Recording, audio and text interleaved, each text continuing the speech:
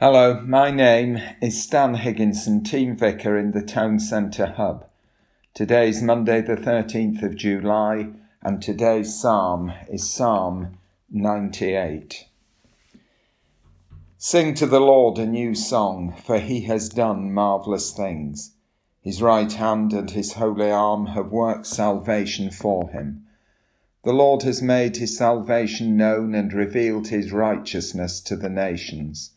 He has remembered his love and his faithfulness to the house of Israel. All the ends of the earth have seen the salvation of our God. Shout for joy to the Lord, all the earth. Burst into jubilant song with music. Make music to the Lord with the harp and the sound of singing, with trumpets and the blast of the ram's horn. Shout for joy before the Lord, the King.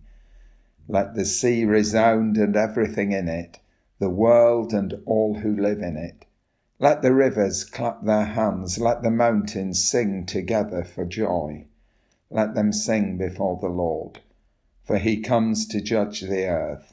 He will judge the world in righteousness and the people with equity. We all find God in many different ways and in the most unexpected places.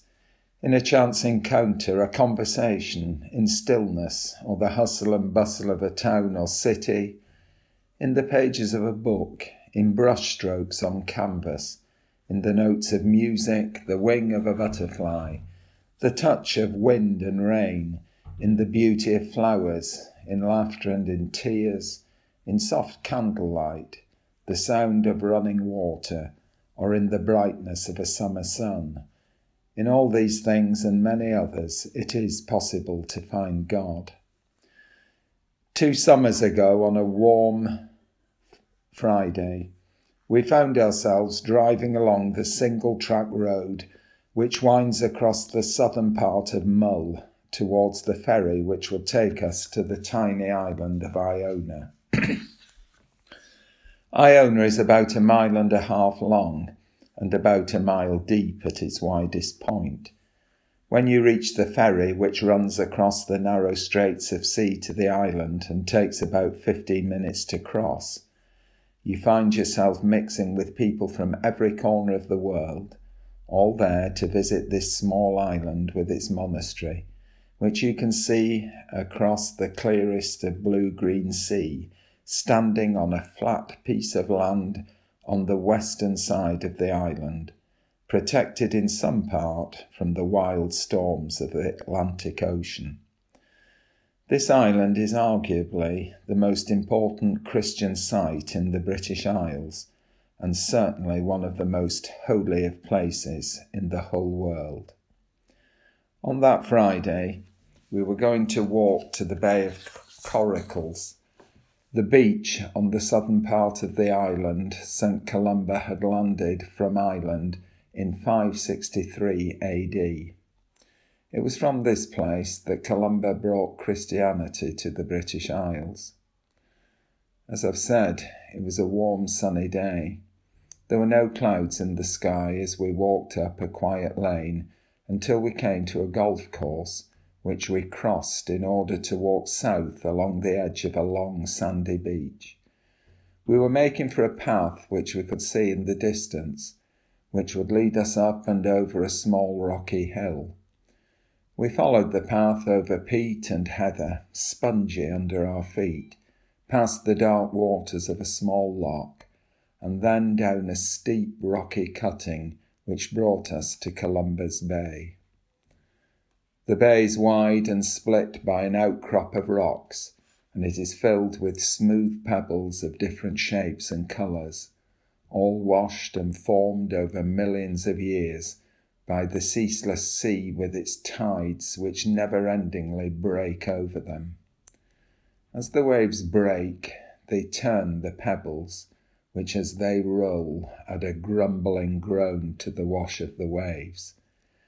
The only thing you can hear are those breaking waves and the hollow, grinding echo of the stones being worried by the clear sea's constant waves. Other than that, There is no sound but one. Silence. The only sound is silence. We were alone on the beach, totally alone, and standing some distance from one another. Suddenly, more slowly than perhaps we thought, we became lost in our own thoughts. We stood there together, and yet completely alone, on what is sometimes called the Bay of New Beginnings. There is a tradition that once there you search out 3 stones from the many millions, all of various colours, sizes and patterns, no 2 the same. It takes time to choose your 3 pebbles. The first of the pebbles you return to the sea with a prayer or a thought from the past. The second you also throw back into the sea, but with a prayer for the future.